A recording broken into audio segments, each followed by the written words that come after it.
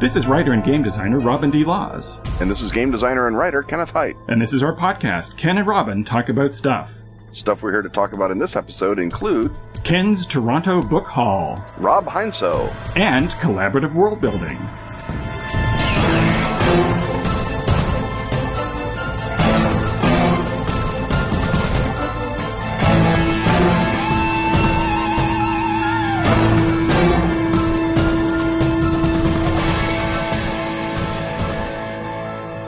This week's episode is brought to you by the Spark role-playing game by Genesis of Legend Publishing. A game of building worlds and challenging your beliefs within them. So, Ken, your voice is strangely familiar to me, given that I sent you off to the Billy Bishop Airport in Toronto just yesterday morning, and you were here in Toronto for Fan Expo Canada, and we had a delightful time.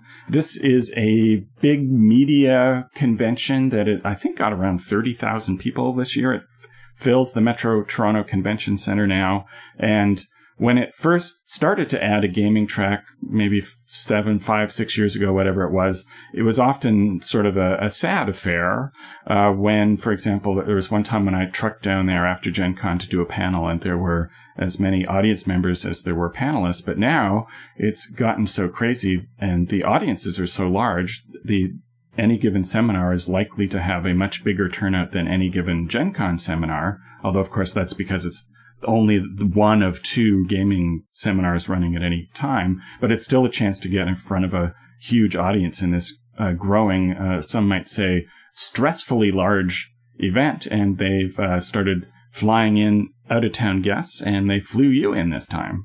Yes, I was lucky enough to get invited up to fly out to basically what this is for people who are familiar with things like the Wizard World chain of comic conventions, or C2E2, or other sort of shows run by Reed, like New York Comic Con. It's sort of a media show with a strong sort of a comic book spine to it, and then a lot of other nerd things appended off. And as Robin intimates, the gaming thing appended off has been growing stronger, not just at Toronto, but also at Chicago Wizard World, where I did some panels earlier, and at C2E2, where Matt Forbeck and Will Heinmarch and I usually do some panels. So I think that the gaming lobe of the nerdosphere is growing, as it should, and it grew enough that they were able to spring for an American for this one, so I was happy to come up and be part of it.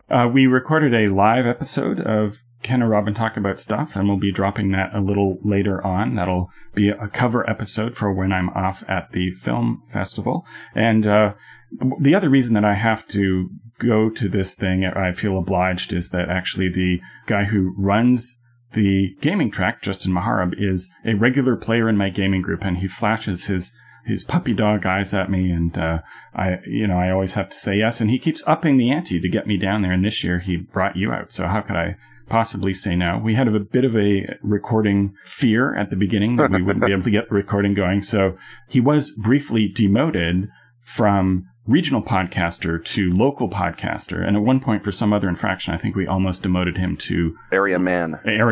Yeah. But finally, he did such a great job running it that I think we've remoted him back to regional podcaster. He has once again attained his storied rank. So here's to you, Justin Maharab, for setting that up and letting me come out to Toronto and get to see not just the Canadian version of Nerd, but also to see the Canadian version of King Nerd, namely Robin, and talk to his lovely wife Valerie, and hang out in Toronto's many fine donut establishments and fooditoriums and liquor stores. So good for Toronto. Right. Before we move on to a more detailed description of our donuts, I would also just like to say that some of the audiences were really great, not only in terms of their size, but we did a GM master class panel, and the demographic of these 120, 150 people was everything from the usual people who stand up and say, gaming is an aging hobby, to young teenage girls. There was a boy under 10 who asked us,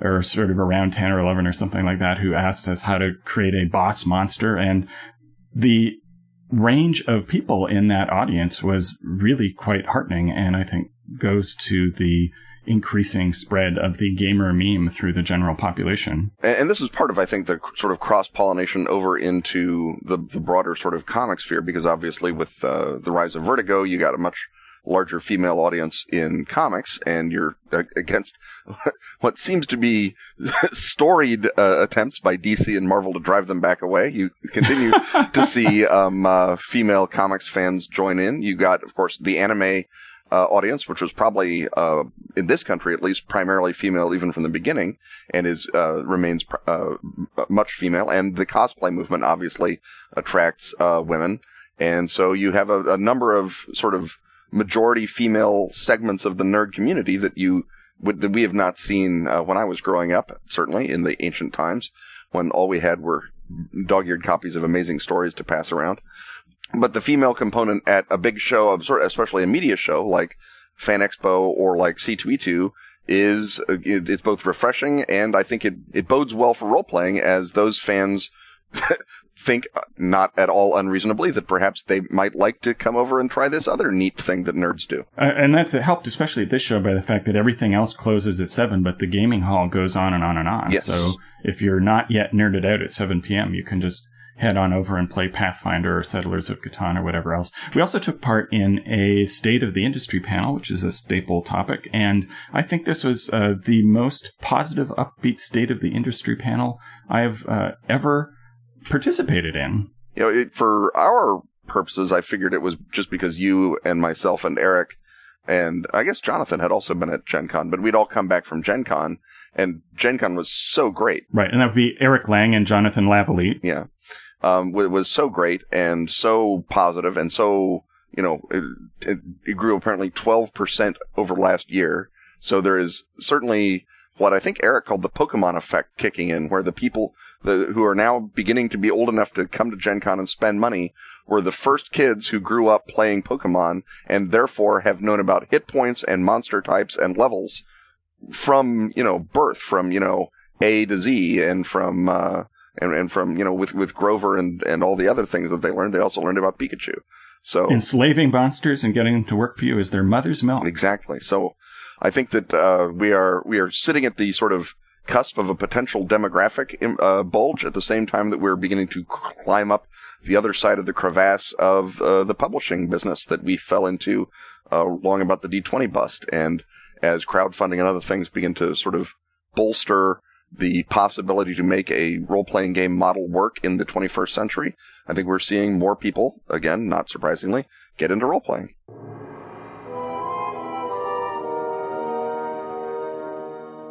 Now, this is not your first time in Toronto, and this time I resolved to make sure never to take you to a boring restaurant, because I think the last time you were here a while back, there were some places that we wound up in just because we were hungry and they were there. So I gave you your choice of the various places within walking distance of my place, and the first one you chose was a Nicaraguan restaurant called La Bella Managua. Yes, because I do not know off the top of my head where there is a Nicaraguan restaurant in Chicago, and I certainly have not had Nicaraguan food before, so I figured it would be worth a shot to come and see how that regional cuisine worked out, and it worked out pretty darn well, as it turned out. The Nicaraguan tacos, I think, for me at least, were the big revelation. Their ceviche was pretty much like everyone's ceviche.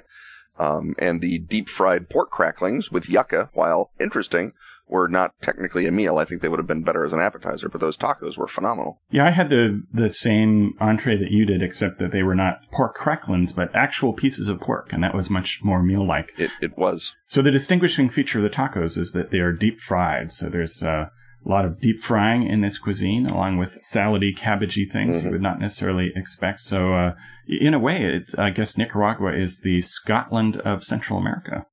I think that there is much to be said about that, possibly down to the endemic clan warfare and beautiful lakes. I think I just heard our episode title.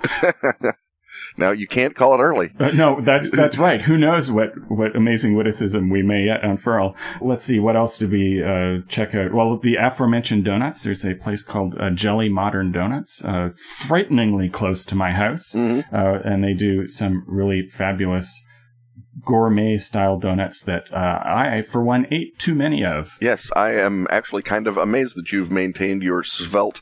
For those of you who have not seen Robin, and for those who did not know Robin back in Robin Classic era, Robin was more game designer shaped at one time, and through what has got to be the sort of application of prime Canadian principles has the Canadian Air Force exercises perhaps has got himself. Indeed, yes, a worthwhile initiative was launched. Has got himself down to actual human svelte and human slender, and so the fact that he's got that donut place that close to his house, I would be literally spherical if Jelly opened up 3 blocks or 4 blocks from my house. We had a Spumoni one. There was a peanut butter chocolate one. There was a maple bacon one that had me considering dual citizenship. It was so good. I have had the maple bacon one on previous occasions, and indeed, yes, it is one of the most seductive things in Toronto, along with its all-new dancing and drinking establishments.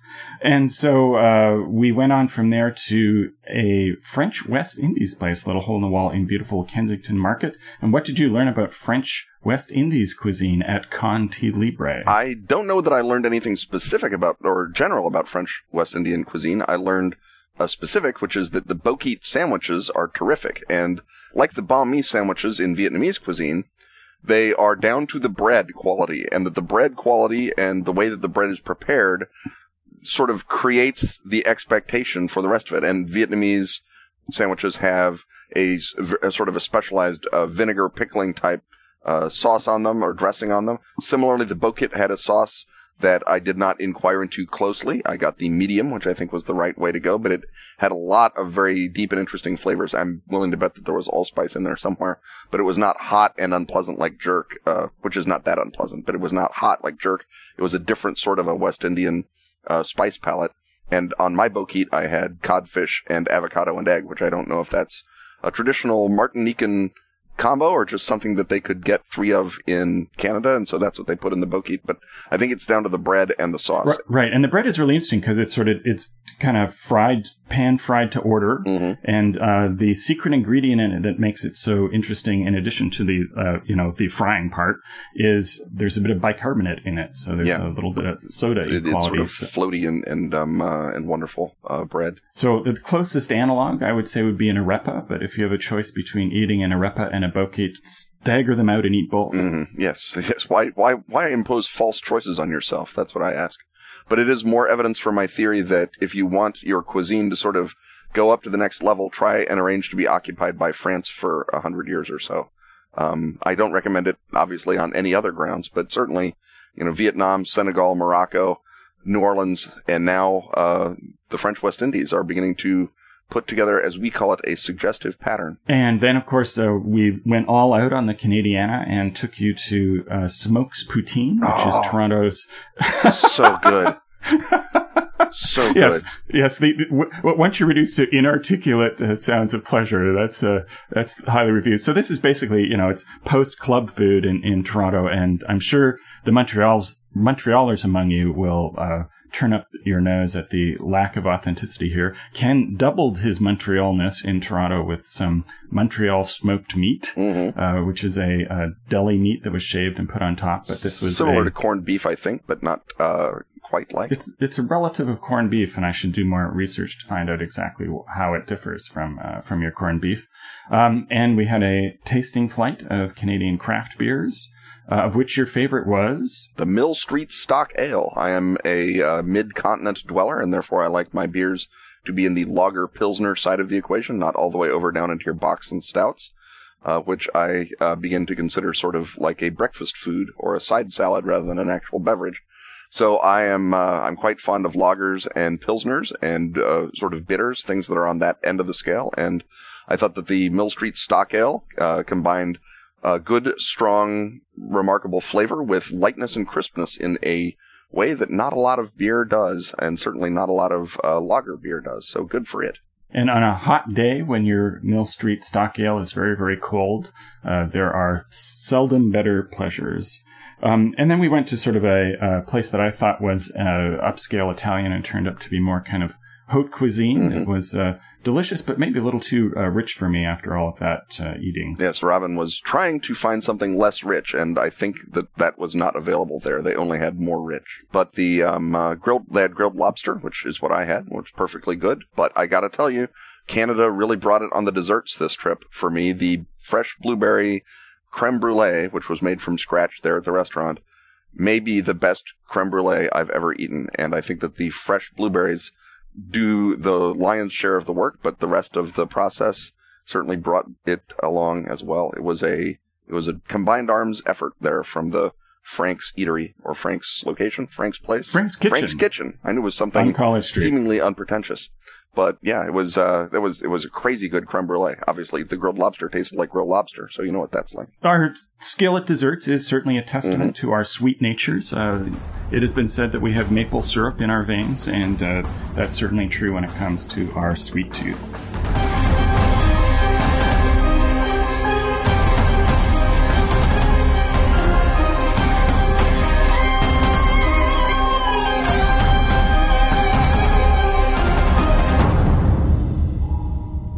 But also, among the paneling and the eating, something really weird happened. I kind of thought that all of the used bookstores in my neighborhood had closed, but there was a mysterious mist and a time vortex, and suddenly I realized that, in fact, there are all kinds of great used bookstores within walking distance of my apartment. And I don't know what happened, Ken, but somehow you wound up in a number of them. Yes, there was some sort of brief discussion during which I explained that I'm not allowed to go into used bookstores unsupervised because, of course, my lovely wife wishes to keep, any spare capacity in our home and bank account. And then we would be in a used bookstore as if some sort of insidious Canadian elf had appeared at my elbow and said, "Just this once, Ken. It's a used bookstore. What can it possibly hurt?" Well, that's supervision in a way. Yeah, no, absolutely. I suppose that's really down to Sheila as having failed to specify what sort of supervision I should have. Exactly. And so you wound up with quite the accumulated haul over several visits, starting with a couple of novels by Julian Simons, The Players and the Game, and The Name of Annabel Lee. What can you tell us, first of all, about Julian Simons in general, and why those particular slim fictional volumes jumped into your hand? Julian Simons, or Simmons, I suppose is how he would pronounce it, but since he's a Trotskyite, I don't care how he pronounces it. Julian Simons began as sort of a poet and bright young thing in Britain, but fell very hard for crime novels and detective novels, and wrote a fairly good sort of summary of the state of the art called Bloody Murder in 1972, which is, I think, where I ran across him. And then he was also, I want to say he might have been Aleister Crowley's executor. He was somehow connected to the Crowley estate and wound up writing Crowley's sort of approved biography very early on in the sort of the post-Crowley history. And so that was another place I ran into him. And as you know, when I run into someone twice into unrelated fields, I begin to sort of chase them down. And it turned out he'd written, maybe 30 mystery novels, some of which I've read, and these two of which I bought.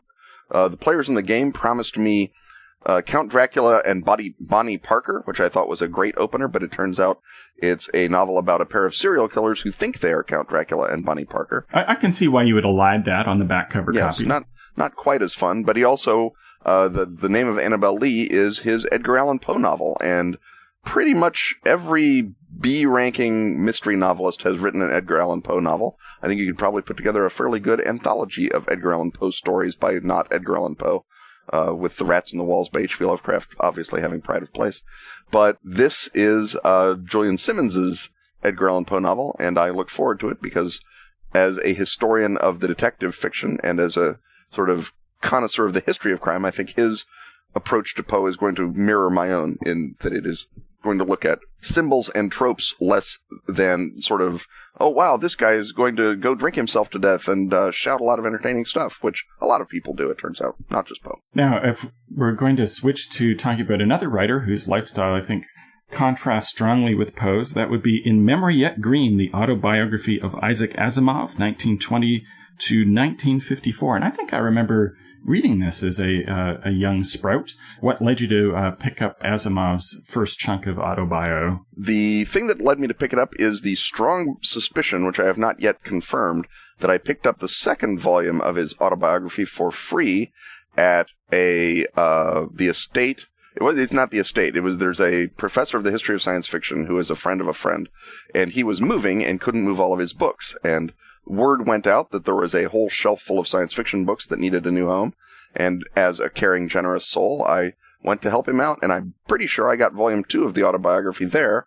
So this was sort of a gamble that I have volume 2 of Asimov's autobiography somewhere in my bookshelves. But as of Yet it has been such a whirlwind coming back from Toronto and prepping to go to Dragon Con that I have not yet gone and checked that out. Now, I remember taking inspiration from that just in terms of his prodigious work ethic and the amount of stuff that he managed to turn out. And of course, that's sort of the volume 1 is the bit where the author gives you his early life and takes you to the point where he starts his career. It's always more difficult to write an interesting book about yourself when you're at the part of your life where it's like, then I sat down at the typewriter, and another 9 months later I had this book, and 3 months later I had this book, and then I went to this convention. So what sort of inspiration or interest or do you draw from Asimov as a figure? Well, one of the things that I like about Asimov, and one of the things I think that I sort of picked up from Asimov is, to quote Robert Heinlein, ironically, specialization is for insects. Asimov not only wrote terrific science fiction, he also wrote very good popular history books. He wrote tremendous popular science books. He wrote books about the Bible and about Shakespeare and about all kinds of other things. And when I wind up writing things in, your sort of suppressed transmission vein or almost in any game book, often I'm working from a base of knowledge that Isaac Asimov laid down for me when I was 12, 13, 14, a young sprout, as you put it. And so looking at Asimov's sort of not just his professional direction, but his sort of intellectual direction, his sort of refusal to be bored or bogged down by anything. I think that's a great model for everyone. There's way more cool stuff than I have time for now, and I think anyone who's sitting there saying, well, I've got no other choice than to watch reality television is someone who is just not paying attention and is certainly not living an Asimov-esque life. So another alternate title for this might be Letters to a Young Polymath. Yes, or perhaps Letters from a Young Polymath as well. So next we come to something that definitely falls within your remit as the author of Night's Black Agents, and that's Jackal, the complete story of the legendary terrorist Carlos the Jackal by John Fallain. I can't imagine this is your first Carlos the Jackal book in your collection. No, I have a book about sort of the hunt for the Jackal that was done sort of kind of at the time, I think in the late 80s or early 90s when the Jackal was last sort of big. And I have another couple of books that sort of get into the Jackal as a chapter in various sort of terrorist histories. This, I think, is the first one that I have that was written after he was caught, with sort of the data that was available, if not right after the Soviets fell, at least was close enough that you could start demonstrating the provable involvement of the KGB in the Jackal's career, which was just something that way back in the day was something people would say and then would get denied, despite the fact, of course, that his first name was Illich, so obviously he grew up ideologically sympathetic to the KGB. Right. And also the role that the KGB played in supporting the radical Palestinian terrorists of that period as well, that they, turn out in retrospect to have been much more of an effort at Western destabilization than anything that did the Palestinian people any favors. Well, it's certainly no shortage of domestic Palestinian radicals that have also done the Palestinian people no favors. But yes, in this particular case, they turned out to be a particularly ill-used set of Moscow puppets. And Carlos was a more colorful, though I guess less in the final analysis damaging part of that career. But he is sort of a prototypical spy movie villain or anti-hero, depending on how you watch The Day of the Jackal.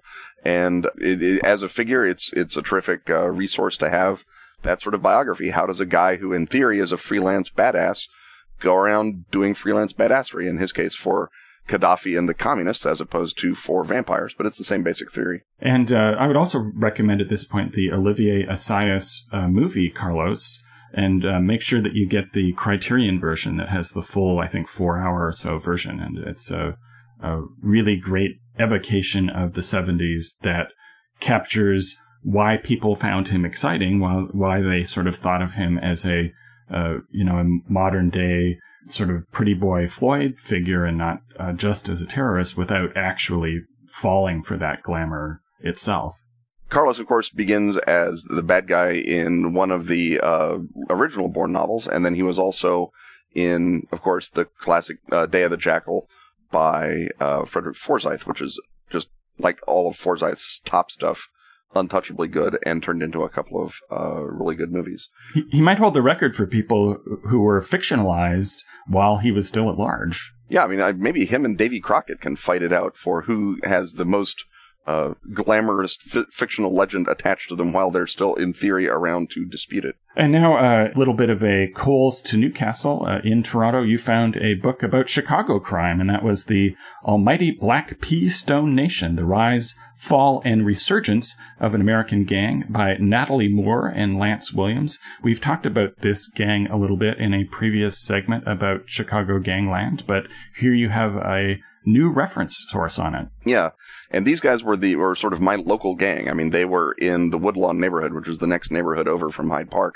And, you know, the Blackstone Rangers sort of turf extends pretty much right up until the point the University of Chicago's turf begins. And so there's sort of a home, not just a hometown, but a home neighborhood connection to them. And then they, of course, much like Carlos the Jackal, did a lot of good work for Muammar Gaddafi. So that's another lovely connection there. Well, what did they do for Gaddafi? They sort of ran guns and were planning to be his terrorists in America, as opposed to trying to sneak Libyans into the United States. He figured if he just found a radical Islamic, radical Muslim domestic gang, he could supply them with heavy weapons and then they could carry out terrorist activities. And that was their attempt to do that. Sadly, even in 1987, the federal government was keeping track of gang leaders who flew to Libya. And so he wound up being, you know, jailed, among other things, for that. And that deal turns out to have been one of the big things that crippled the Blackstone Rangers, because it suddenly wasn't just about the city of Chicago, which might have been willing to take payoffs and make payoffs as they traditionally have for gangs since the 60s, well, really since the 20s. But the federal involvement is what sort of nailed them in terms of national law enforcement attention. If they'd gotten away with that and made something happen, it would have been a really weird, sort of unprecedented transition to go from urban crime gang to ideological terrorists. And during the Iraq War, there were people who were seeing Blackstone Ranger and one of their sort of offshoot El Rukin gang signs painted on Baghdad walls.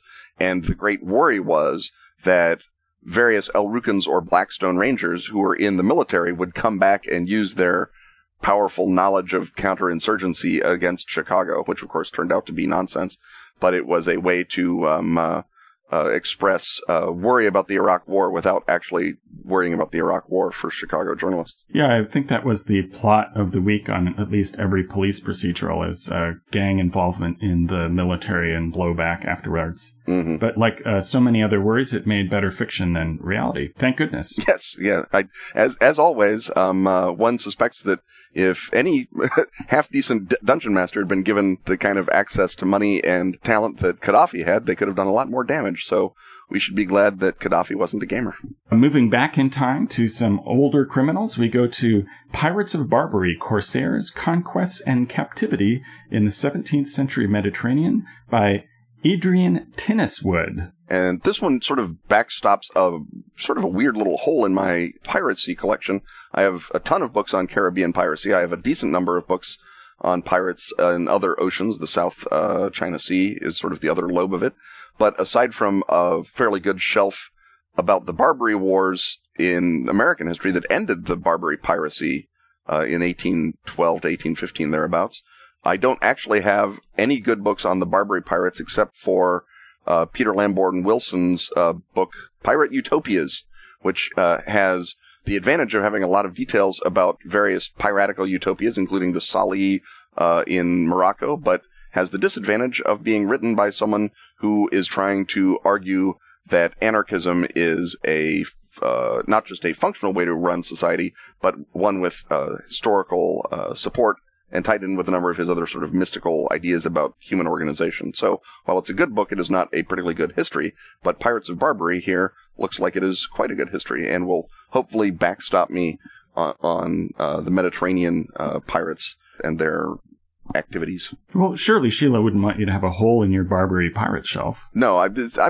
the sort of thing that comes under prior art, that if I've got a pirate collection, the fact that I'm adding to the pirate collection, that's just maintenance, really. That's not addition. Right, and since you have a relatively small number of topics on which you represent it on your bookshelf, that's surely not a problem. Now, I'm up to the one where I heard a gasp of delight in the used bookstore called She Said Boom when your eyes alighted on Gladio, NATO's dagger at the heart of Europe, the Pentagon, Nazi, Mafia, Terror Access, by Richard Cottrell. And before we move on to the content of this is the one where you demonstrated a principle on finding quality craziness by looking at the design of the back cover. Yes, the secret to people who write crazy books, or not the secret, but an important signifier, shall we say? An important signifier. Spur. the condition presents as refusal to allow any inch of back cover space to go uncovered by text. There are so many vital pieces of information in your average book of crazy that they cannot be contained merely within the pages. The author, who is usually the person who controls the back cover text, just simply cannot summarize it in a few simple beat points, but has to sort of vomit the cell text all over the back cover. And when you run across a book as Gladio has, with what looks like probably less than a quarter inch of boundary around the back cover text, you are looking at something that, even when you realize that it is from Progressive Press with the PRESS in progressive capitalized, you realize you are dealing with a special book indeed. Well, margins are the work of the Bilderberger Group. Yes, they were introduced by the Thurn and Taxis in order to control Lutheranism. It's well known. So aside from this outward sign of its craziness, what is the craziness within? I have not actually dug into the inner craziness, although I suspect that the inner craziness is going to come in the form of recycled Freemasonic rumors. The Freemasons in Italy do, in fact, have a fairly important secret directorate that did an awful lot of damage to the Vatican Bank, among other things. And they are very much tied into the Christian Democrat Party in Italy, which was the sort of the big, or was the big post-war governing party, because the communists obviously couldn't be trusted to run things in a NATO country. So they were variously chiseled out of positions of power by the Christian Democrats. And among, I suspect, the secret spines of the Christian Democrats, says Richard Cottrell, will be Operation Gladio, which was the guerrilla stay-behind group that was supposed to hide out in Italy for when the Soviets invaded it, and then would be able to use it to use their sort of network of agents and arms caches to sort of rise up as insurgents against the invading Soviets. And the argument being that while they were waiting around for the Soviets to invade them, they used their network of contacts and their arms caches to engage in all manner of right-wing terrorism and blackmail and threats, and NATO daggering at the heart of Europe, and Pentagon Nazi Mafia accessing. And it is sort of the tenor of the discussion that I suspect will be the real delight with Richard Cottrell. I look at things where the NATO banner is hung in suggestive Masonic pattern over a pair of swastika daggers against a bloody sword. It's just a terrific cover. If you could, look up the cover on your Google image search, you will see why I couldn't resist. I don't know. Again, for all I know, Richard Cottrell might be a relatively reliable researcher, but you have some thin margins that say otherwise. Thin margins and some very chunky font choices that tell me differently. You've seen enough of these books.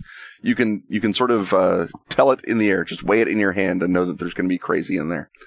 But Gladio is a real thing, and this sort of book is ideal for a sort of conspiramid within Italy, in terms of it's going to have an awful lot of proper names that you're going to want to bring in, and as I suspect, it's tied into the P2 Masonic Lodge stuff, who were, as I say, provably tied not just to the Vatican Bank, but also to the Mafia. There's going to be all manner of great fun in there, even before you start getting to secret Nazis. Right, and for those following along at home, the conspiramid is the way that you organize the layers of enemy conspiracy in Night's Black Agents. Right. Back to the criminal tip. and perhaps people who could also frustrate your Night's Black Agents characters. Tongs, Gangs, and Triads, Chinese Crime Groups in North America by Peter Houston. And it's kind of self-explanatory why you would pick this up, but do you have any other further thoughts on the usefulness of this material? There are other books on triads, and I suspect that there are better books on triads. I have one book on triads already that's pretty good. I like this one because it went, when you look at one of these standard books, often they begin really in the post-war era and start it up then, or they just cover the 20s and 30s. But this one seems to be a good, broad spectrum general history of all sorts of Asian gangs, and it also mentions, I believe, gangs that are related to the Chinese diasporas in places like Vietnam and Indonesia that have their own presence in the United States. And I think that that's going to be sort of the interesting thing about that book. I just sense that it's got a good overview to it, and I look forward to digging into it if I ever need to do more stuff involving triads for whatever reason. Now, my maple syrup and gorge heart swells with pride to note that you did take away some CanCon craziness. Yes. In the form of The Island of Seven Cities, Where the Chinese Settled When They Discovered North America by Paul Chiasson. And somewhat to my patriotic shame, this is actually published by a major Canadian house, I guess perhaps due to a shortage of homegrown crazy small presses. But what manner of lunacy does it contain, Ken? Well, my theory is that this is Vintage Canada's response to the book 1431, which became a huge, massive bestseller by Gavin Menzies, and argued that the Chinese discovered America in 1431 as part of the expeditions of Zheng He, and I forget which of the big six published it, but it was a major publisher, and it blew up. It was a massive bestseller, and I suspect Vintage Canada was saying, surely someone in Canada believes that the Chinese discovered Canada, and they went searching around, and they found Paul Chiasson. And there is a pattern that I call the Arthur in my backyard pattern, because I noticed it first with people who wrote about the historical Arthur. And probably 95% of the time, when they found the historical Arthur, they found him in their backyard. So if you are an author from South Wales, your Arthur turns out to be from South Wales. If you're an author from Scotland, Arthur is in Scotland. If you're from Ireland, he's Irish. If you're not from the British Isles, maybe he's from Ukraine or France or somewhere else. Well, if you're going to start looking for Arthur, you might as well start in your backyard. Yes. And if you find him there, you might as well stop exactly. and write your book. Because the light is better there. Right, yeah. And you know where all of the Arthur Hills are, whereas other people don't. But Paul Chiasson grew up on Cape Breton Island, and guess where he found the Island of Seven Cities? But that would be crazy, Ken, because if you're going to settle in North America and you have all this other choice of other bits of North America, Cape Breton is where you settle if you've kind of lost the lottery. Yeah. Or if your only goal is codfish, which I think is why Cape Breton was settled in the first place. It is a signal goal, I have to say. Yes. But the notion that sailors from China sail all the way around Cape. They get to the west coast of North America and they say, well, San Francisco is the largest, most perfect harbor in the world, and Southern California literally has the best climate in the world, and Seattle is another perfect harbor with huge trees suitable for building more ships. I think we're going to give all those places up, and we're going to keep sailing south through the world's worst oceans until we find inhospitable Cape Breton Island in Canada. Well, when you describe it like that, I can see what the issue is, because surely they were overestimating the West Coast Sasquatch threat. That's right. It was the Sasquatch drove them off, or perhaps earlier Chinese settlers.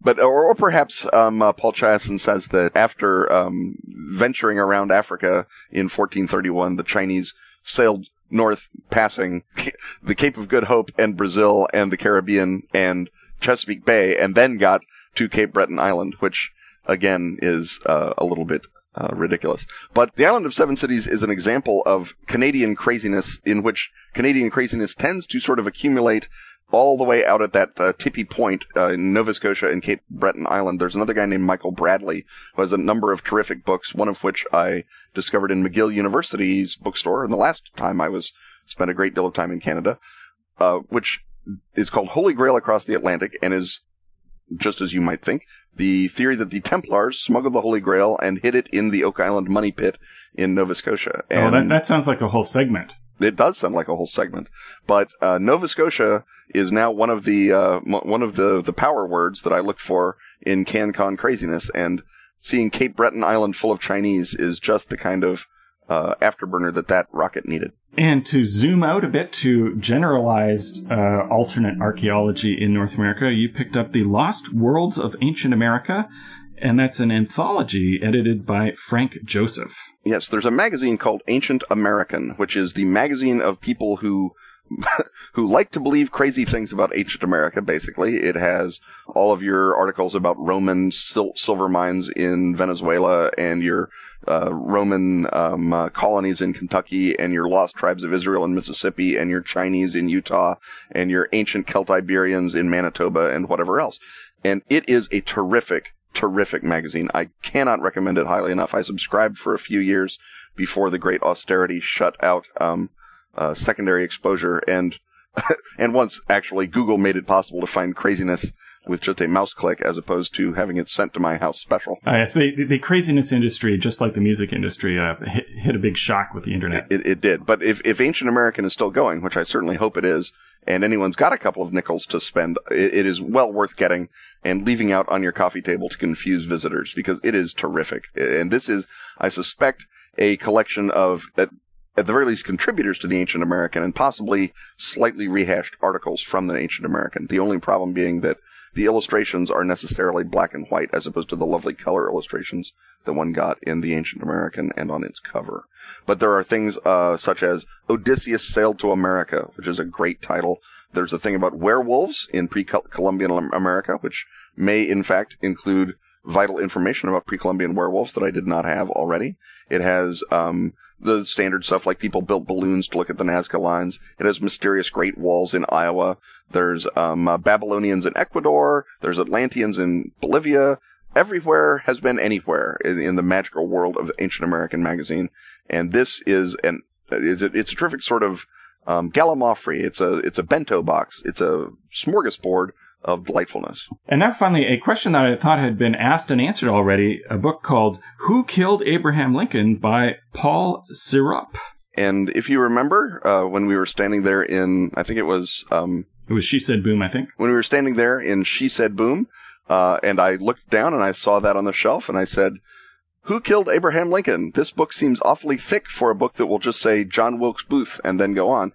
And indeed, Abraham Lincoln was killed by the Pope, or by the Pope's agents, or by the Roman Catholic Church, or by Irishmen. Something involving the Pope is who killed Abraham Lincoln, and there are lots and lots of not just contemporary crazy, but vintage crazy, because of course the 19th century was one of the big bull market centuries for anti-Catholicism in America. It was not quaint then, it was au courant. Exactly, it was cutting edge. And now maybe today's hipster conspiracy theorists are artisanally rebuilding anti-Catholic paranoia, but back in those days it was mass culture, baby. And so there's reproduced articles from 19th century newspapers about the threat of the Pope and mysterious Jesuits who were seen sneaking around. The back cover again to this book, as I believe I showed you, is one of those that believes the margins are the work of the Pope and or the Antichrist, and so it pushes them all out, although the font is a much snazzier looking sans serif font. Much nicer than the Gladio book, I have to say. And then there's a great deal of details about the Catholic background of the actual assassination conspiracy. Booth was apparently Catholic, which I did not know, and Mary Surratt, I did know was Catholic, the landlady who sheltered the conspirators at one point during their evil plot. And so there's lots of good stuff, I'm sure, in the works of Paul Sirop here, and suitable for. I'm not actually sure what it's suitable for in a gaming thing, because it's still a little... It's a little prosaic, yeah, really. Well, it's a little prosaic, and also it's a little mean if you've got Catholic players to be, doing 19th century vintage anti-papal conspiracy theory in your game.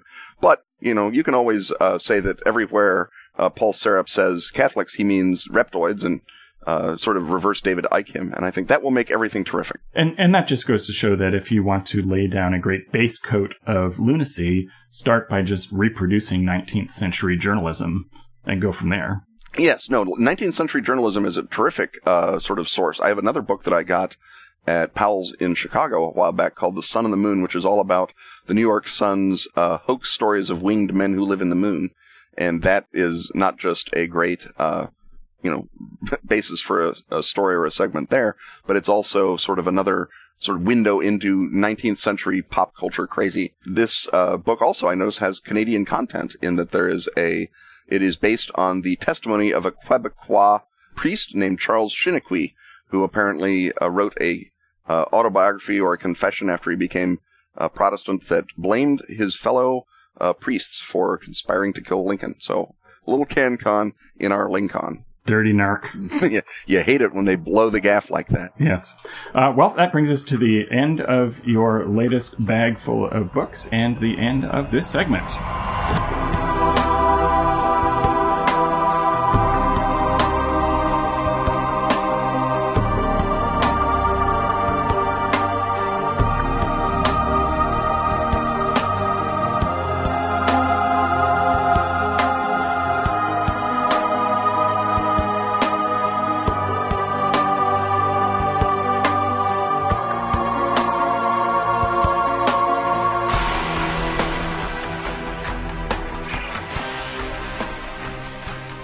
Welcome to Ken and/or Robin Talk to Someone Else.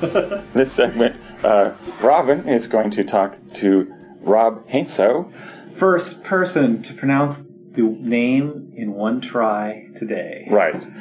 So I thought we'd talk a little bit about your shiny newness. So for the benefit of, quickly, for those who do not know what 13th Age is, Rob, what is 13th Age? 13th Age is the alternate game to 14... You know, that's just an old joke. I'm going to leave it behind. On the back of our book, which is a role-playing game, Jerry of Penny Arcade said, I used to play a lot of 12th Age, but this game really moves it forward. And in that tone, 13th Age is my friend Jonathan Tweed and I designing the D20 fantasy game in which we use indie storytelling techniques to be a hell of a lot more cinematic than regular traditional games inside the dungeon crawling framework have been allowing. And it's the game we want to play together. And Jonathan and I, he was the, what was that game he designed? 3rd edition, that's right. And I was the lead designer on the one after him. And it's been very funny because people don't necessarily realize that we played in each other's campaigns all through the development of both 3rd and 4th edition. And so finally, 13th Age, in a certain sense, is us going ahead and continuing the process, but this time purely for ourselves and for fun and as a labor of love, rather than for our former corporate overlords. So the really fun and interesting thing about 13th Age, from my point of view, is that it combines, you can sort of see the Jonathan in it, and you can see the Rob in it, and you can see those quite explicitly because part of the thing is that you include designer's notes from the two of you sometimes at odds with one another. If, in fact, you could call the two of us sniping at the other one and calling them namby-pamby or rigid designer's notes, yes, you are. That is true. My favorite one is the opposition, where you each say that you initially held to a position and you've now flipped the position to agree with the other person, so that you're now continuing to disagree, but you've switched sides. Gift of the Magi. Yeah, exactly. And, in fact, in terms of our design process, that is really, in many ways, is how it works. Jonathan is he is brilliant, and he is an incredible argumenter. He musters logic and will take you down a path. And I think Socrates would have been like right alongside him going, if this, then that. And whereas I'm quite a bit more chaotic and willing to jump around, Einfallen, the Jungian angle, the result is that one of us may convince the other with one style of logic, while the other one is using the other style of logic. And once we sort of get into the logic that we don't naturally possess, we realize the other guy may be right. And so, we do have quite a few design notes where I think part of 13th Age is that it's a looser, carefree game in the sense that we are telling people, look, every single campaign you play, you should be feeling free to define many aspects of the world, many aspects of these things which we set up as supposed pillars of what the game world is like. Change them. Change the rule if you need to, and instead of, I think a lot of games sort of pay lip service to that in a way that, okay, the game is your own, do whatever you like. But no, we're sort of putting mechanics in that suggest you should do that, to really encourage you to do that. Right, and there's certain places where you just provide the choice points and say, you could do this, or you could do this. rather than this is the way it is in the Dragon Empire. And the thing that really strikes me about it is that it sort of carries on one aspect of 4E, which is ease of handling. Yeah. So whereas there's a big contrast between, for example, the creature stat blocks in 3 versus 4, there's a lot of stuff in a 3 stat block that you never use and is somewhat confusing, and which the audience expects you to provide for some essentially ritual reason, I think. I think, in fact, strangely enough, the ritual reasons actually continued in 4E. Bizarrely, here's the thing. I'm pretty sure. Yeah, the 13th Age monsters look a lot more like what I originally thought 4E monsters were going to look like. Because, hilariously enough, the ritual that was conducted in 3rd edition, which is a language, let's face it, 3rd edition is just an amazing language for thinking about simulating fantasy. It's like, and people learned that language and really, really want to use it.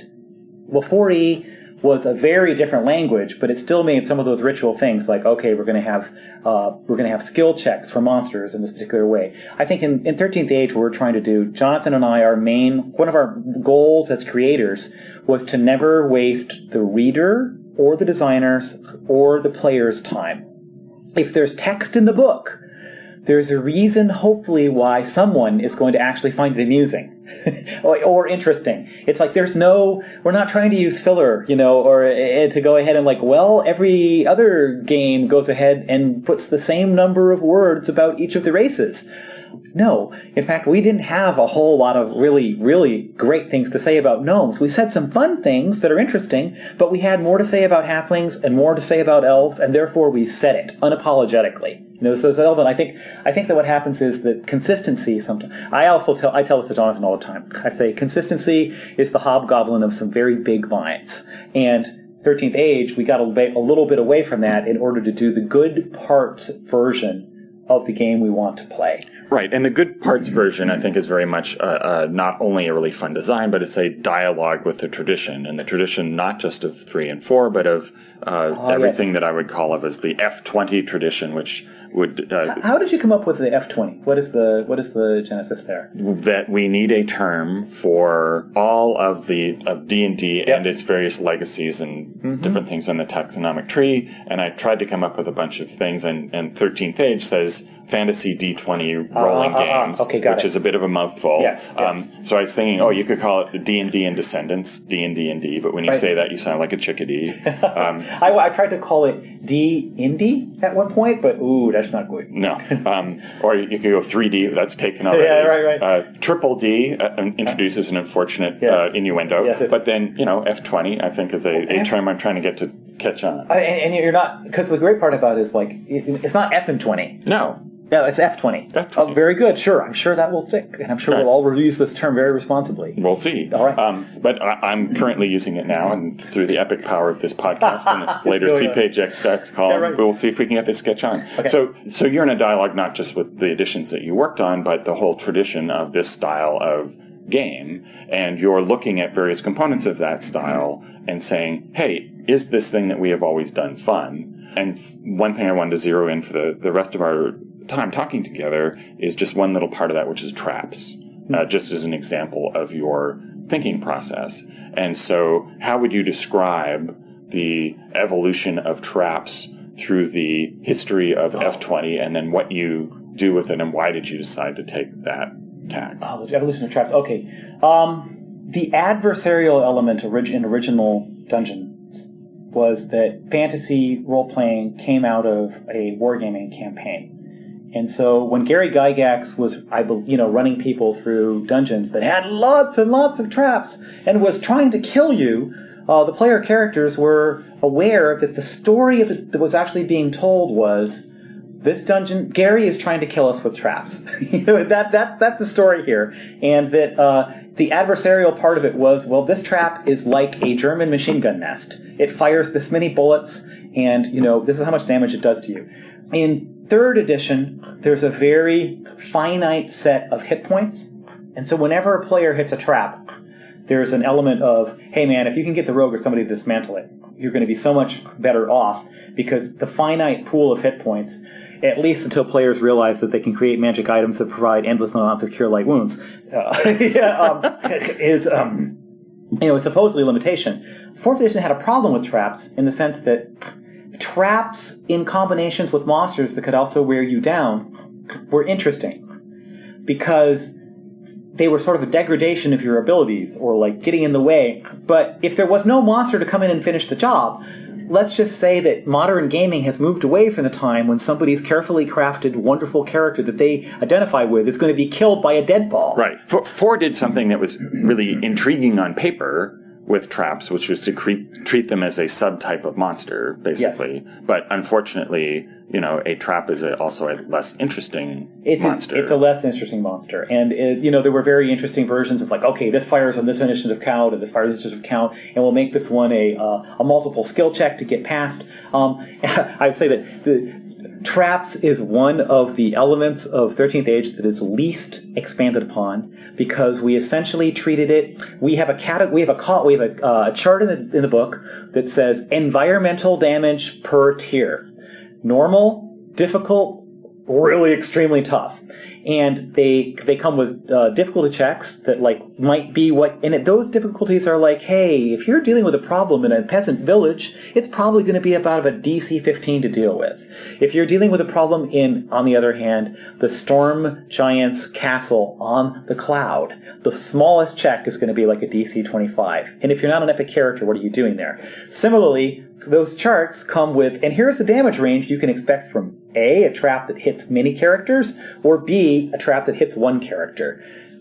We're expecting that they get used in dramatic, when it happens and it's not a dramatic situation, it may just be a little bit in the, it's like, oh, you got hit by a trap. Well, there are ways to heal. Maybe you're going to lose a bit of your resources. It's not that big a deal. But if the timing is pressing, and if there's reasons that you could be in trouble because of this, then a trap and damage and stuff like that could be a really big issue. Yeah, I think you will actually find, looking at 13th Age, that traps is the least expanded upon part, and partially that's because our understanding of storytelling now is that the story of a trap is actually far less interesting than the story of an eye-to-eye confrontation with an 8-eyed monster. And so we handle traps as a pure subset of a type of environmental damage. The type of damage trap does is the same that an incredibly horrible lightning storm might do if you were caught, overnight. And we treat those things as similar environmental situations. Right. It seems like in the really early iterations of D&D that encountering traps was part of the whole highly ritualized process of imagining an environment collectively together, where somehow when you were 14 in the late 70s and early 80s, it was just very interesting, for a while anyway, to just describe the characters going through a darkened section of dungeon and not really encountering anything. And in fact, you will find many early computer games, the whole Zork and the style, that are like, I advance a square, does anything explode? And that was fascinating to people for such a huge long time. You're right. It still was here in our face-to-face gaming, and it's really hard it's hard for me to remember that as a way if I would ever want to play. But it was there. Right, and part of the ritual was, you would draw another 10 feet of corridor with pencil on the graph paper. So is that because gamers have changed? The same gamers are no longer interested in traps and envisioning the non-fighty part of the exploration, that the same people are playing and they're past it? Or are today's 14-year-olds somehow not interested in that and want to cut past the boring part into the chase? Well, when I started in 1974, there was no other game in town. There were no computer games. There was no nothing. The kids of today, if I'm a 14-year-old today, I could be playing a computer game which offers a guild that I can participate in and an amazing world to explore.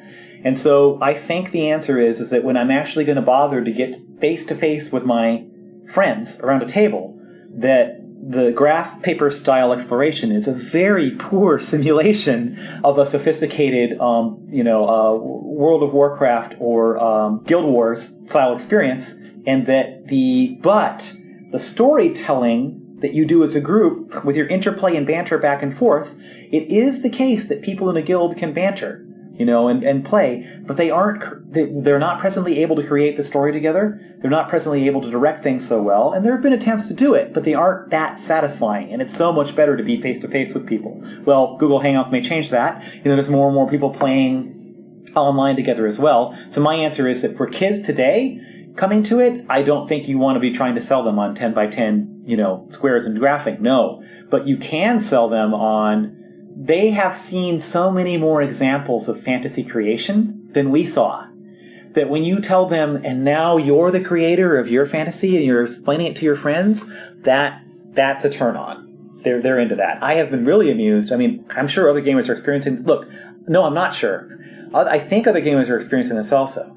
But I've now had 3 different people tell me, oh yeah, I got the 13th Age book. My 12-year-old took it. I haven't seen it since. And they're running a game with their friends. And I'm like, part of me is like, wow? So really? So does that suggest that when you're 14 is when you become the proto-grognard, right? Your brain, especially as a 14-year-old male, I think your sense of cataloging things and mastering facts and details and stuff, at least for a subset of 14-year-olds, and maybe they're, so has that mindset now been replaced by, are we having a wave of indie storytelling kids? Is this your thesis? My thesis. Sweet Lord. Dear Socrates.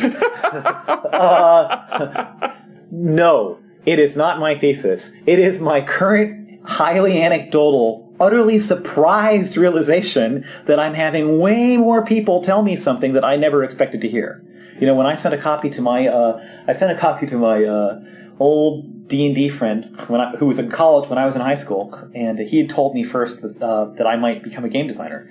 He said, you should be a professional game designer when you grow up. You can design games. I was like, what?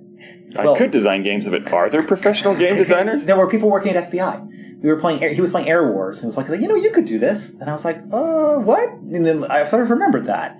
And but I sent him a copy, and he said, oh yeah, my kid is playing in a campaign in his Sheldon High School cafeteria of 13th Age. And I was like, what? How did that kid already get 13th Age? Because contrary to my dinosaur-like beliefs that a game is real when it's published and in my hands in print, the youth of today are using PDFs at a rate that is just astonishing. So what's really funny is we're sitting here talking about sales numbers and etc. Well, somebody had PDFs, and those kids don't, the adults playing 13th Age actually were pretty respectful in a certain sense of, I'm not going to give the PDF around to people. I don't think the kids were. So, so the element is like, I think somehow it appears that kids got PDFs really fast and adults had nothing to do with it. Well, I guess we know how that happens. Right. But I'm not, that's okay. That's great. That's awesome. Yeah, right? That's awesome. Because when those kids are older and have money, they will, I'm sure, be... Yes. Yeah. They're likely to do things. So so Robin, no, it's not my thesis yet. Can you ask me again in a year where I can find more evidence for this or something? I think though what I'm hearing from people is that these are kids. I've heard that all the kids involved here have been interested in computer games at various times in their life, but that they are really excited about also doing tabletop. I think that the distinction between computer gaming and tabletop gaming doesn't exist for them. They're getting together with friends and, hey, you want to play Xbox a little while? Okay, well, now let's play some of this role-playing game. And then some more Xbox. And, I think it's not, if the lines are blurring. We have those lines because we didn't actually, what would my life have been like if I'd been able to grow up actually playing some of these fantasy computer games? It would have been a very different life. Right, and if you're playing tabletop, the advent of those things was read as a threat. It did read as a threat. Okay, here is my actual thesis. My actual thesis is that, and this is not original at all, but my thesis is that the culture is now much more a gaming culture without really even realizing it. I have friends. I have a friend who is a rock and roll musician who plays in several bands, who now masters a guild for a digital iOS game that she just started playing and hasn't been able to stop, and now she's involved in a community of gamers. This woman, if a little while ago, it's like, did she like games? Oh yeah, she played some games. Now she's a guild master on a digital table. Okay, And she loves face-to-face games, yeah, but it's like people are changing their behavior, and some of it's pretty obvious that the social gaming market and people like that, we know that there are a certain number of people. Look, social gaming, a lot of them aren't necessarily games in the way we think, but they tell the people playing them that they are games, and when those people encounter the kind of games we do, they're not turned off.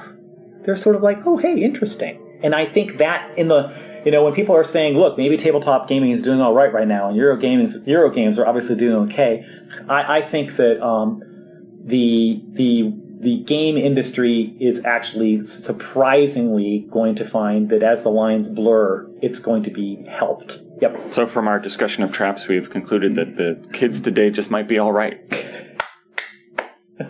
Thanks. I'm positive the kids today are all right. Well, on that positive note, Rob and I are going to stop talking to each other on a recording device and go talk to each other over some Italian food. So thanks for talking to us today, Rob. Yeah, that was great.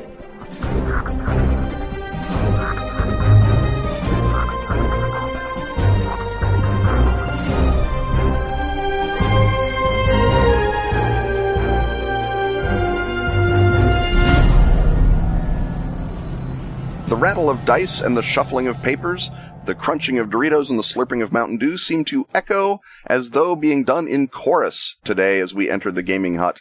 And today in the gaming hut, Robin, you are looking, I believe, for people to help you talk about collaborative world building. Yes, and this segment has come via the prerogative of our lead sponsor for this episode, Jason Petra of Genesis of Legend, whose new game Spark includes a collaborative world building element. You can play it in an existing setting. The game supplies several of them, or it gives you a methodology to sit around the table and create your own. And that's one of a number of affinities that it shares with Hillfolk. Another of the affinities is that Jason actually wrote one of the cool historical series pitches. He did Shuriken and Shadows, which is the You Play a Family of Ninjas drama system game. But whereas drama system focuses on emotional interaction, Spark is more about political conflict that arises from your beliefs and about engaging with various different factions. And so you might even say that it's sort of, if there's a continuum with a burning wheel on one end, which, squeezes you and tests your beliefs, and a drama system on the other, that Spark is somewhere in the middle of those 2 points. So we want to talk a bit about collaborative world building in general. We've talked about Microscope before and the way that you can use that to build a science fiction setting through sort of a multiple choice segment. What Hillfolk does is it goes most of the way toward creating settings, but then leaves questions open for you to answer as you go along. And the challenge, I think, with building a world together is to, first of all, get over that initial hump of the players being stumped for what to do and what to add. And particularly if they come from a more trad background, there may be sort of a reluctance to jump in and start defining things about the world if you're used to thinking of the world as either the GM's purview or maybe even the GM's job. There are some players who start out kind of from an immersive point of view where they only want to think of things through their character's point of view and don't want to break that in order to start becoming more overtly a wider author and explaining things about the world. And I think that once you get past that, as you can with a lot of people's sort of preconceived ideas of having to think only a particular way anytime they sit at the gaming table, you can have a rewarding experience that enables you to tie the world more into the action of what's going on. Because if you're in a game where the setting is completely preset out for you, it's harder to tie that into the action. Whereas, if there's a situation where it would be convenient to have a mountain range and you haven't established that there's a mountain range, you can say, oh, well, there's a mountain range here, and that can become key to the relationship between the environment and what the characters are doing. Yeah, I think that the obviously collaborative world building works even in places where you already have a pre-existing world because you're building aspects about the world that have not been set in stone. So yeah, there's always going to be some detail that you haven't set out. You can collaboratively world build in a game set in Samurai Japan just by having everyone, say, deciding the aspect of their clan, how it relates to the shogun, or how it relates to the other important clans, what its connections are to things that we already know are true about Japan. In the same way that you'd say that in a fantasy world, we assume that there are dwarves, and so saying my character is friends with the dwarves is not a crazy out-of-the-world choice.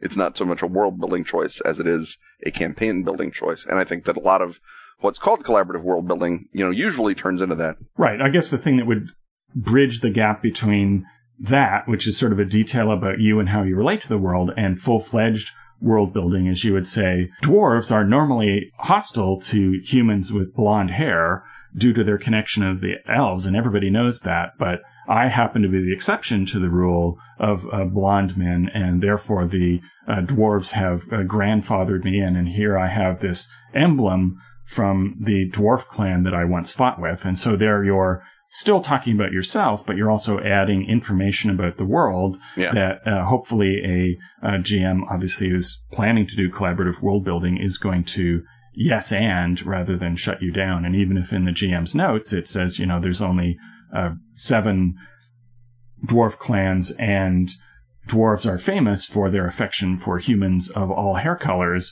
the GM would then, quietly adjust what the preconceptions of the world were in favor of what the player has introduced. Yeah. And I should clarify real fast that Microscope is not just for science fiction. It's just what we've been using it for the current game. But you can use Microscope for literally any setting where you want to build a history. So it would work just as well for Second World Fantasy. It works for Secret Histories of the Earth, like we did in Nobilis. It works for science fiction. It's for anything where you want to build a history. Diaspora has a collaborative world building where you build sort of your science fiction sector and you figure out what all of its big picture science fiction problems are. I think Shock does some of the same thing. And I guess one of the other questions is how much you need to establish from the jump when you're inventing a world or setting together, and how much you want to add as you go along, because you could theoretically have a collaborative world building exercise where the group, before they create their characters, has total freedom to decide what the world is made up of and what the key elements of their setting are. But then after that, you could lock that off and say that once we're actually playing, we all sort of built this together, but now you can be as immersive as you want because the reality is now set, and only the GM can decide that there's a set of mountains over there or what the dwarves' attitude toward humans are. Right. And again, once you've started the sort of policy of collaborative world building at the beginning, it does seem churlish to suddenly stop that policy. I believe that, your example of yes and is sort of the way to go in any, well, ideally in any tabletop environment, but certainly in a tabletop environment where you've once invited collaborative world building, to suddenly stop it is a little deal breaking, in much the same way that using collaborative world building to supercharge your player character at the expense of the game or at the expense of the other player characters is also deal breaking. Right. I would recommend doing that only on the insistence of most of the players. Yes. That you will get some groups where I'm happy to help sort of work out what the world is together with you, but once we actually start the action, I don't want to be authoring things anymore because that breaks the illusion for me. Yeah, so that's like a big exception, and otherwise I totally agree with you that I think most groups, once they get into being able to add things to the setting, you're unnecessarily denuding yourself of fun tools for player buy-in by then slamming that door shut. And a lot of the way that they can help build is stuff that does tie into their character. Like my character went to a secret wizard school, or my character was part of the, MI6 specialized anti-vampire training or whatever. And that can be something that you can say yes and, or yes but, or something that then generally it only takes, a 30 or 40 degree rotation to slide it into what you meant the campaign to do in the first place if the player is being alert and truly collaborative, which your ideal player will be both of those things. Right. And I think one thing that you can do to reward people who are invested in collaborative world building is once they introduce something in one context to, as GM, note that away in your mental filing cabinet, or I guess in my case, probably actually in your notes so you don't forget about it, and try and find a way to bring that in again in a new way. So if you're doing a scene where it's like, well, describe your arduous journey across the plains and what each of you does in order to further the group's chance of crossing the plane. So you're essentially just there, you're creating a montage sequence with player input, and let's say one of the players then introduces the gnarled hermit who they charm and then who shows them the way into the place where the good foraging is, and then you're missing a trick if you then don't bring back the hermit in some other context, so that, on the way back from exploring the ruins, they go back to the hermit's place to reward him and find that he's been, kidnapped, and there's tracks leading away into the distance. And so that way it gives the players a sense that their contributions to the world have a resonance to them and will continue to have presence in the storyline and will continue to reverberate down the line. And that then reinforces the fun of having done that, so that it's not just a one-time only, I invent this now because I was inspired to do so. That way you've got something where the players continue to have ownership of something that goes on over time. That's one of the most important things about collaborative world building, and I think it's one of the things that, you can't stress too much, that part of the reason to do it and part of the fun of doing it is that the players are not just invested, they're not just co-creators, but they've also got something to look forward to. They've got a positive goal to reach out for, or a positive direction to aim the play in, because they've said this thing about the elves hating blonde humans. They now can sort of look forward to the great elf-Viking wars, and they can make plans based on the fact that they know there's going to be a big elf-Viking war or dwarf-Viking war coming up. And so that there's a big element in the story that they can plan for or plan around or point themselves at. That's one of the best things, to my mind, about collaborative role-playing in all its aspects. And it shows up really, really strongly in a game called Lexicon, which I don't know if you know. Neil Krishna Swami invented it on a message group or a blog or a group blog or a group message blog back in 2003-ish or thereabouts. It's a very sort of dawn of indie gaming. Do you know Lexicon, or have you used it? I don't. Well, Lexicon is terrific. Basically, it's a metagame that you play before the campaign starts, and the GM and all the players play scholars who are writing a book that is somewhat related to the campaign. So it might be a tour guide to the main continent, or it might be a history of the campaign world looking back 200 years. Whatever it is. When I did my Hero Quest game set in the dueling theater scene of mid-18th century London, the Lexicon book was a edition of Shakespeare, and the players were all writing footnotes to it, explaining various concepts. And the bit is that each player, you start out, let's say you're playing the full lexicon, so you're going A to Z. Each player starts, and each player writes an entry in that lexicon beginning with A. So A might be Arthur, King, or it might be Angry Dwarves, or it might be Alaborn, or whatever. It's usually a proper name that begins with A. And each entry then has a sort of a citation or a reference to an entry that hasn't been written yet. So in the Arthur, King entry, there might be a C. Camelot, or C. Mordred, or C. Vortigern, and then someone, by the time the game gets around to Z, has to write the Vortigern entry. The players get to build a bunch of different plot hooks, story elements, weird sort of scenes that they'd like to see, and write them into the campaign. But because the lexicon is being written deliberately in the mode of argumentative scholars, you know that it's sort of the truth might be part or hidden from or closely resemble any of those given entries. And you can play a faster version that's sort of the telephone pad version. So your first entries can be A, B, or C, and then your next one's can be D, E, or F, or however you want to do it. Right. So those built-in contradictions give the GM wiggle room and give the players still a sense of surprise, and they know what the different reality options are on the table, but they're not going to discover what the differences are between what is true and what is false rumor until they actually encounter them, if then. Right. But if a player really wants there to be Excalibur in the game, they make sure that there's an entry under E that says Excalibur, and then they can sort of go looking for Excalibur, or say, I want to fight the guy who has Excalibur, or they can do something involving an element that they know, because they put it in, is in the game. And because it sort of encourages these little bite-sized pieces of setting, it doesn't create a prison, a cage that holds the entire campaign in. What it creates is a bunch of promising-looking breadcrumbs that they can come pick up.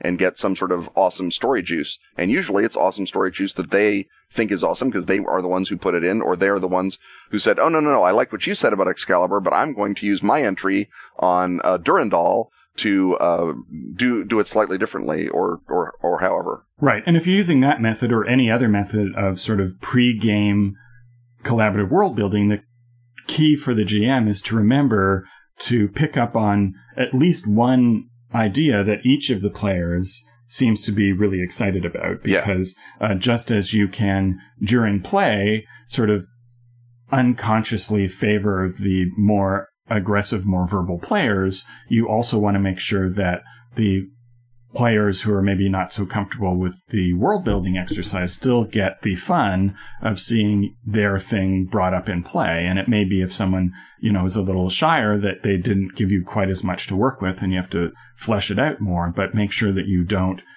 favor the guy who has the 5 scintillating ideas and forget the perhaps more prosaic ideas that were submitted by players who are less comfortable lobbing pitches out into the arena. Yeah, certainly Lexicon is a game that works really well for players who all went to, I think Neil's group may have been at Harvard or one of the Northeastern Ivy League schools.